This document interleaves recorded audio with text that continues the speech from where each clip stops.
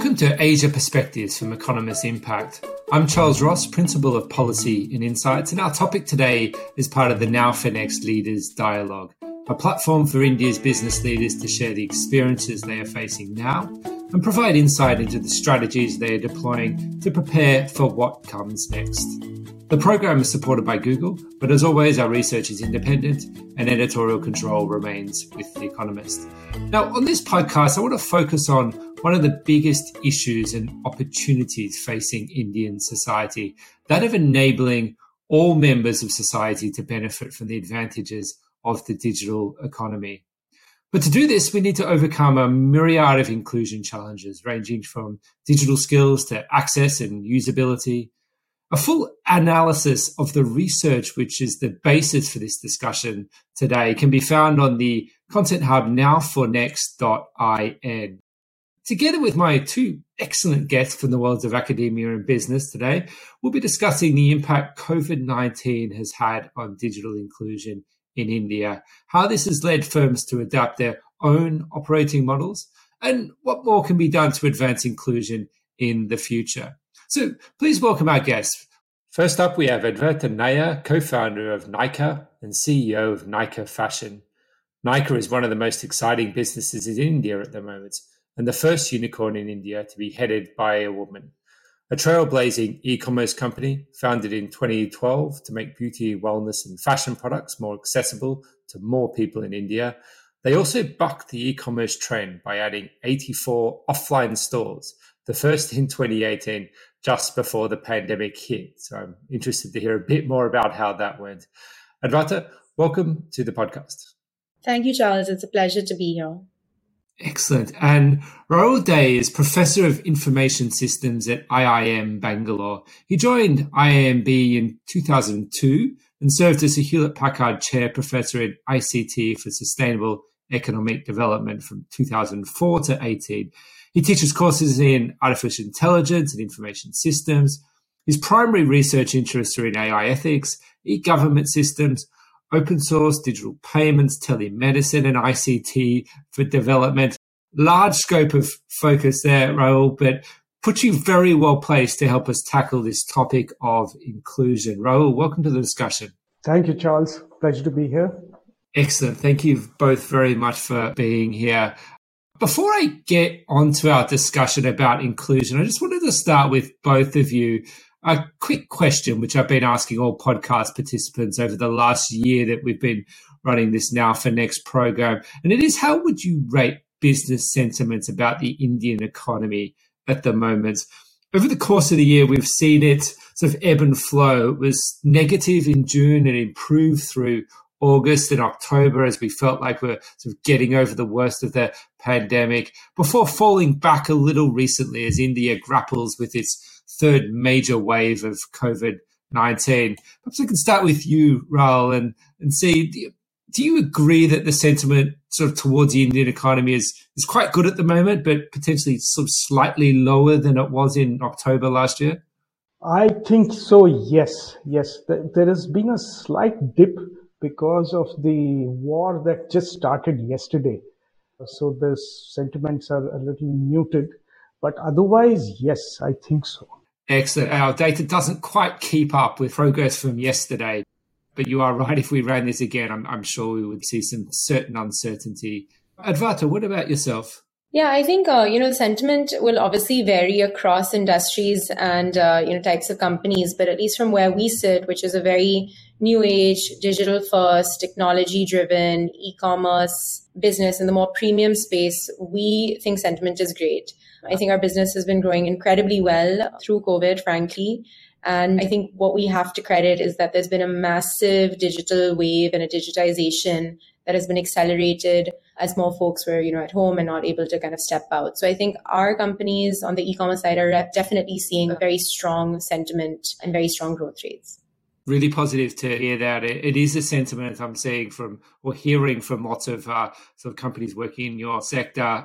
It's probably a topic for a different podcast, but the sort of It has its own challenges, that growth, namely the one sort of people keep throwing up at me is a challenge around finding the talent to be able to support that growth and the people. I suspect that might be a challenge which you're sort of grappling with as well. But let's move on to the sort of topic at hand here around inclusion. And in our most recent survey for the Indian Business Barometer, we found that 47% of Indian business leaders assert that setting and pursuing non-financial objectives must not take a backseat to meeting financial targets. This is a pretty resounding statement from the business community that we must be investing back into the societies into which we operate. Let's start with you, Rahul, and understand, why do you think business leaders are putting such a focus on financial objectives like trying to improve inclusion? What does the corporate world have to gain from this? Yes, we have a very large population in India, and being a developing country, we have seen a growth in the inequality. So there are certain sections who are doing very well, and they are growing and they are riding this massive digital wave that is happening. There is another section which actually does not have access. And it makes perfect sense to focus on the non-financial aspects to bring a large part of this population also into the folds of economic development. That part is very clear to businesses. And hence, there has been a lot of effort which has come from traditional businesses as well as the startup community, which has stepped up and said, let us do things now which will address what has been called the base of the pyramid populations. So you see work in healthcare, in education, in gig economy, in companies like Nykaa, which are reaching out to a fairly large population and creating these markets which never existed before. So that part is very important to grow the overall economy. Excellent. And I guess you're talking about sort of growing the base here. Another really important part of this is to sort of growing the top of the pyramid as well, and the leaders in the business world as well. And Advaita, Nykaa is a female-founded and run firm with Falguni Nayar, your mother, becoming India's first female self-made billionaire in 2021. A great achievement building such an amazing firm, but I'm somewhat surprised that I guess it took till 2021 for such an achievement to occur for a woman to be in this sort of position.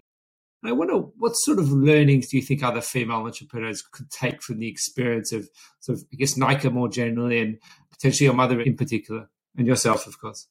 You know, Indian women do have some issues sort of advancing in terms of their career. And I think these issues really differ because it's a very large population and very large different, socioeconomic backgrounds, and each kind of segment has their own concerns. So I find it a bit hard to generalize completely.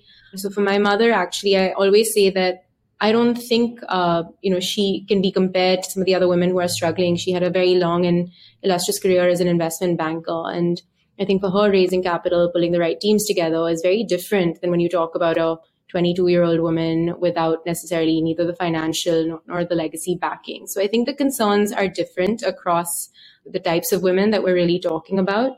But yeah, I mean, I think even for someone who is as, well set up as her, for her to be the first woman, I think it is telling. And I think it's a global problem that there isn't enough venture capital money going to women founders, that there isn't enough excitement around, women-led companies. But I think it's very dramatically and very quickly changing.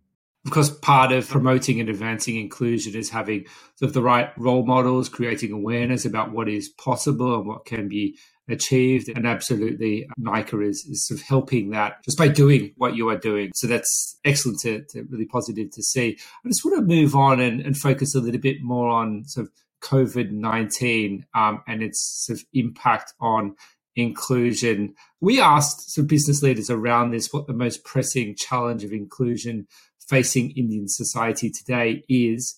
And they said that ensuring equal and affordable access to healthcare was the number one, followed by education. probably unsurprising to you. Sort of they come in at sort of 1 and 2, particularly the sort of the healthcare one, always been important, but undoubtedly more important in terms of its prominence, need, and awareness at the moment. I mean, just thinking about those two, are they surprising to you, Rahul, sort of healthcare and education being in the top two? If not, can you talk a little bit more about what you're seeing the impact of COVID-19 might be on those two factors? Sure. Healthcare and education are important, but I would place digital access at a slightly higher level than that. Digital access in India is still not available to about 50% or more of the population. They don't have access to the internet, either through a phone or through a computer connection.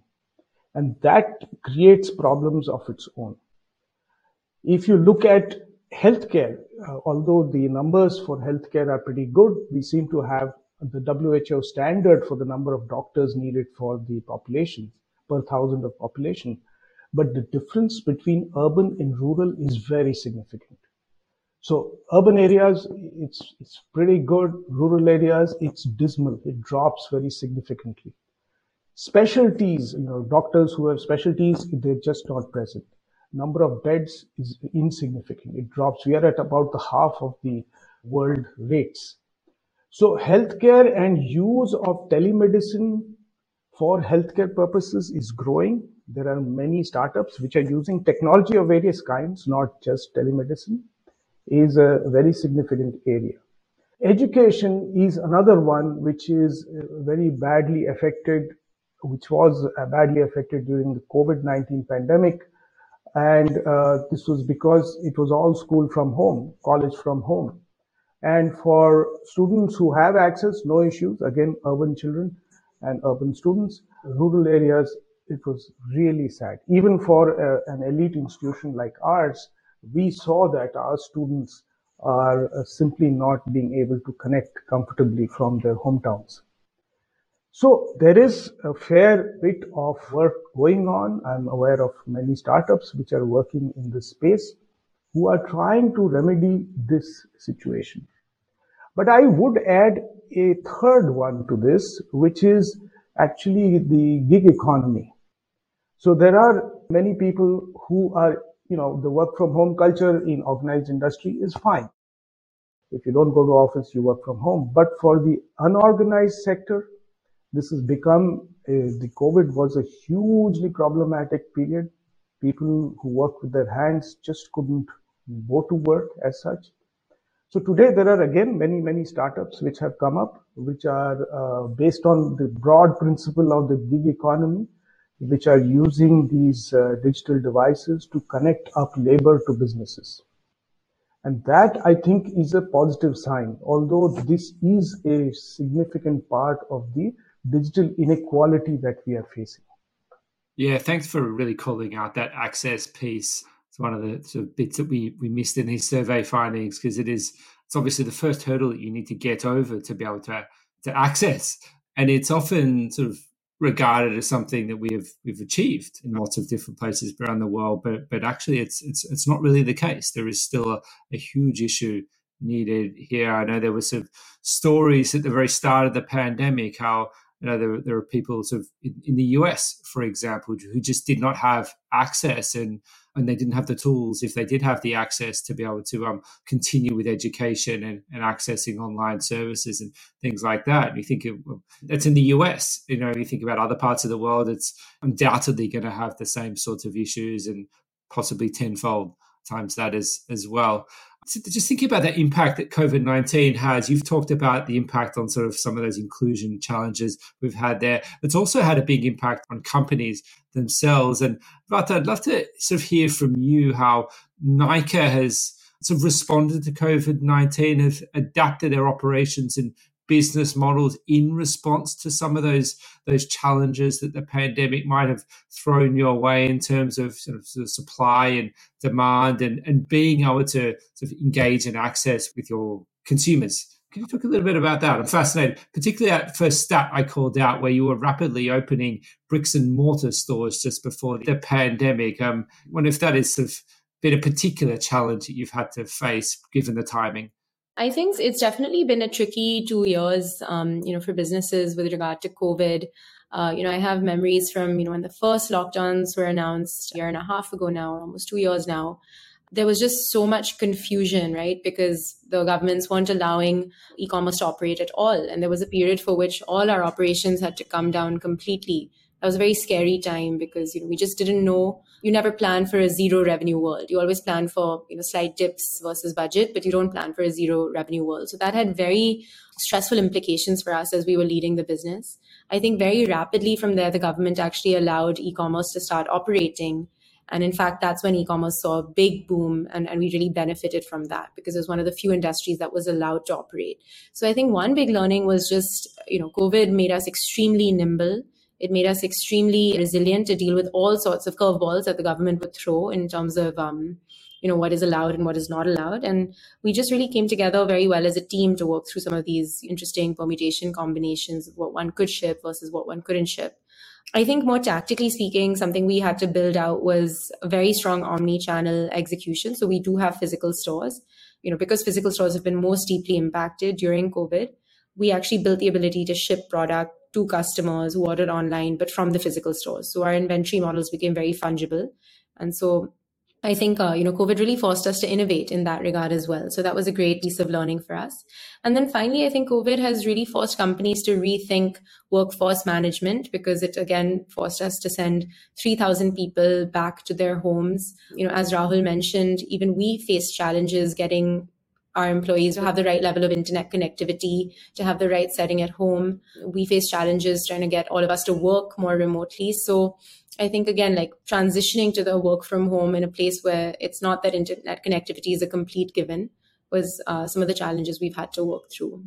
Interesting you should say that. We know some of the sort of more traditional companies had those specific work from home challenges, like, for example, all their employees having desktops, which they couldn't just pick up and take home. And so having to sort of queue up at the latest local IT store to buy laptops and things like that. Do you think there was sort of some advantage in being a newer firm in terms of the sort of infrastructure you had to respond to this? Yeah, I mean, I think, sure, there was probably some advantage. Our teams have laptops and we have strong IT departments that were able to roll it out and help people out. But I think what definitely struck me as, someone who was managing her team is that everyone had a different work from home experience. And I think the people who loved their work from home experiences and who don't want to come back to the office are the truly privileged because they have nice homes and they have good internet. But I would say the bulk of people, 60-70% of our teams were like, when can we come back? Because we can't work at home. We have small spaces which we share with 3 to 4 family members. We don't have good internet connectivity. We don't have space to set up a work from home station. So I think what really struck me in work from home was it is almost insensitive to say that work from home is preferable and we should give flexibility to our employees because for a lot of people, that's just not a luxury they have. I think you're absolutely right. Our firm is going through this process as well of working out what our work from home policy is going to be going forward. And it's so difficult to create one size fits all for everybody because we are not all one size. People in locations around the world operating from different environments and in different situations. And in order to be able to sort of include everybody within your sort of work environment, you have to have different policies, different ways of allowing people to participate like that. It'd be really interesting to see what these work from home policies look like going forward.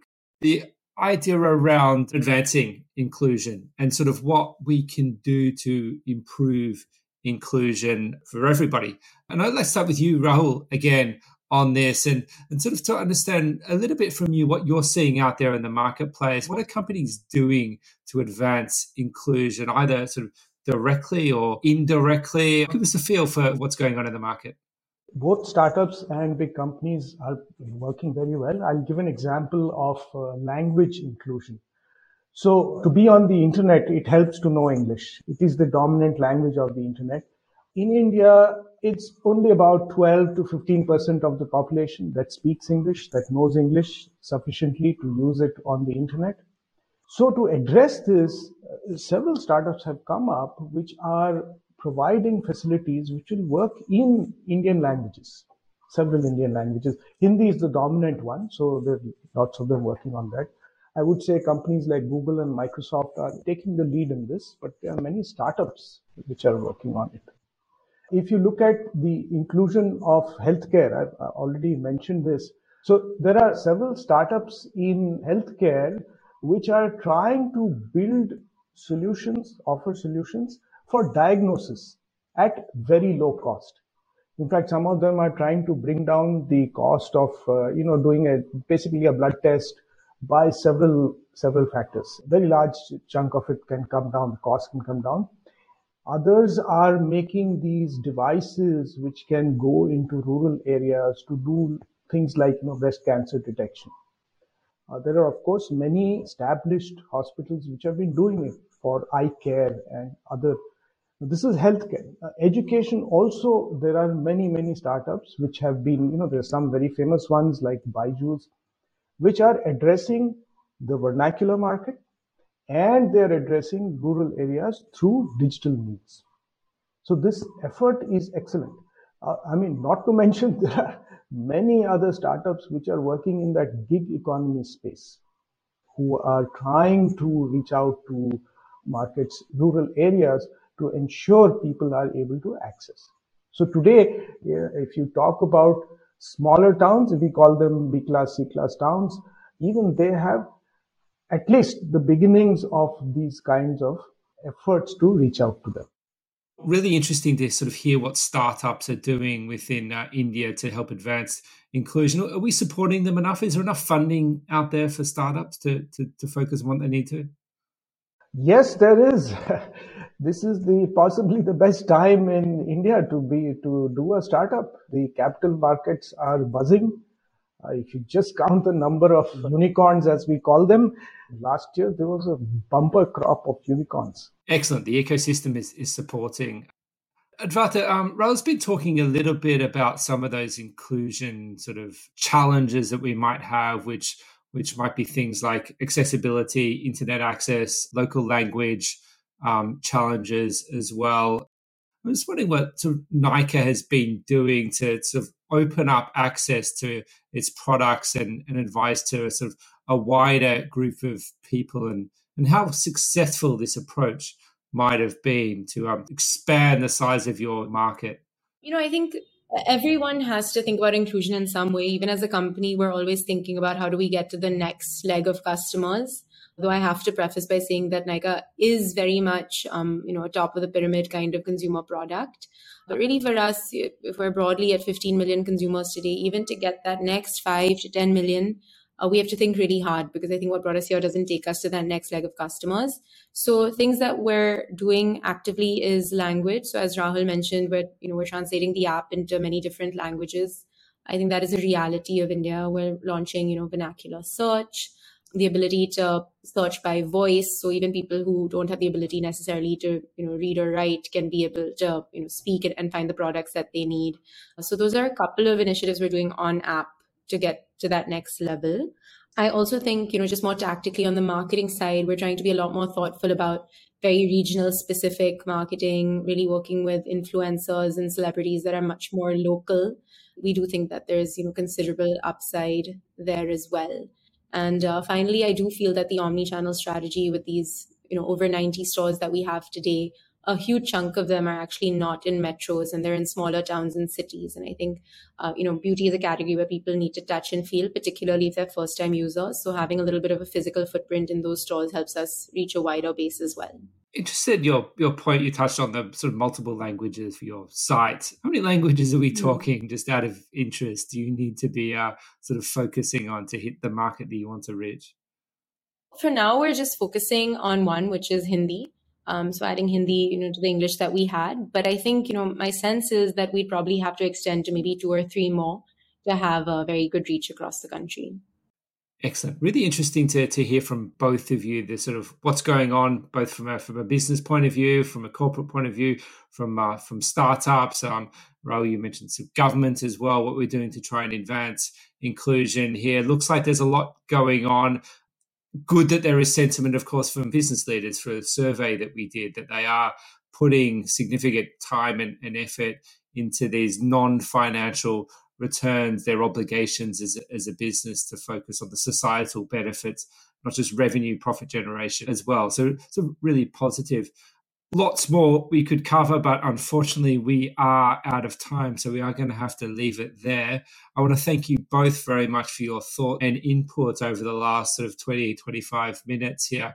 And thank you as well to all of our listeners for spending this time with us. Hopefully you've been listening to this whole series of Now for Next Leaders Dialogue podcast discussions and have learned a lot more about the Indian market and business sentiments and what we're doing in terms of trying to manage the challenges and take advantages of the opportunities which are there. And for more on that Now for Next Leaders Dialogue, you can visit the nowfornext.in content hub, where again that research is sitting as well.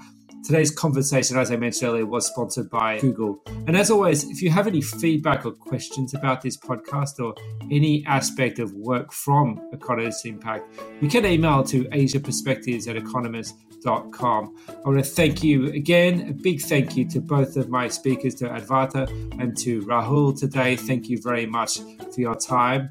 And a big thank you from the editorial team at The Economist Impact to all of our listeners out there for joining us. Please do subscribe to make sure you don't miss an episode. Thank you.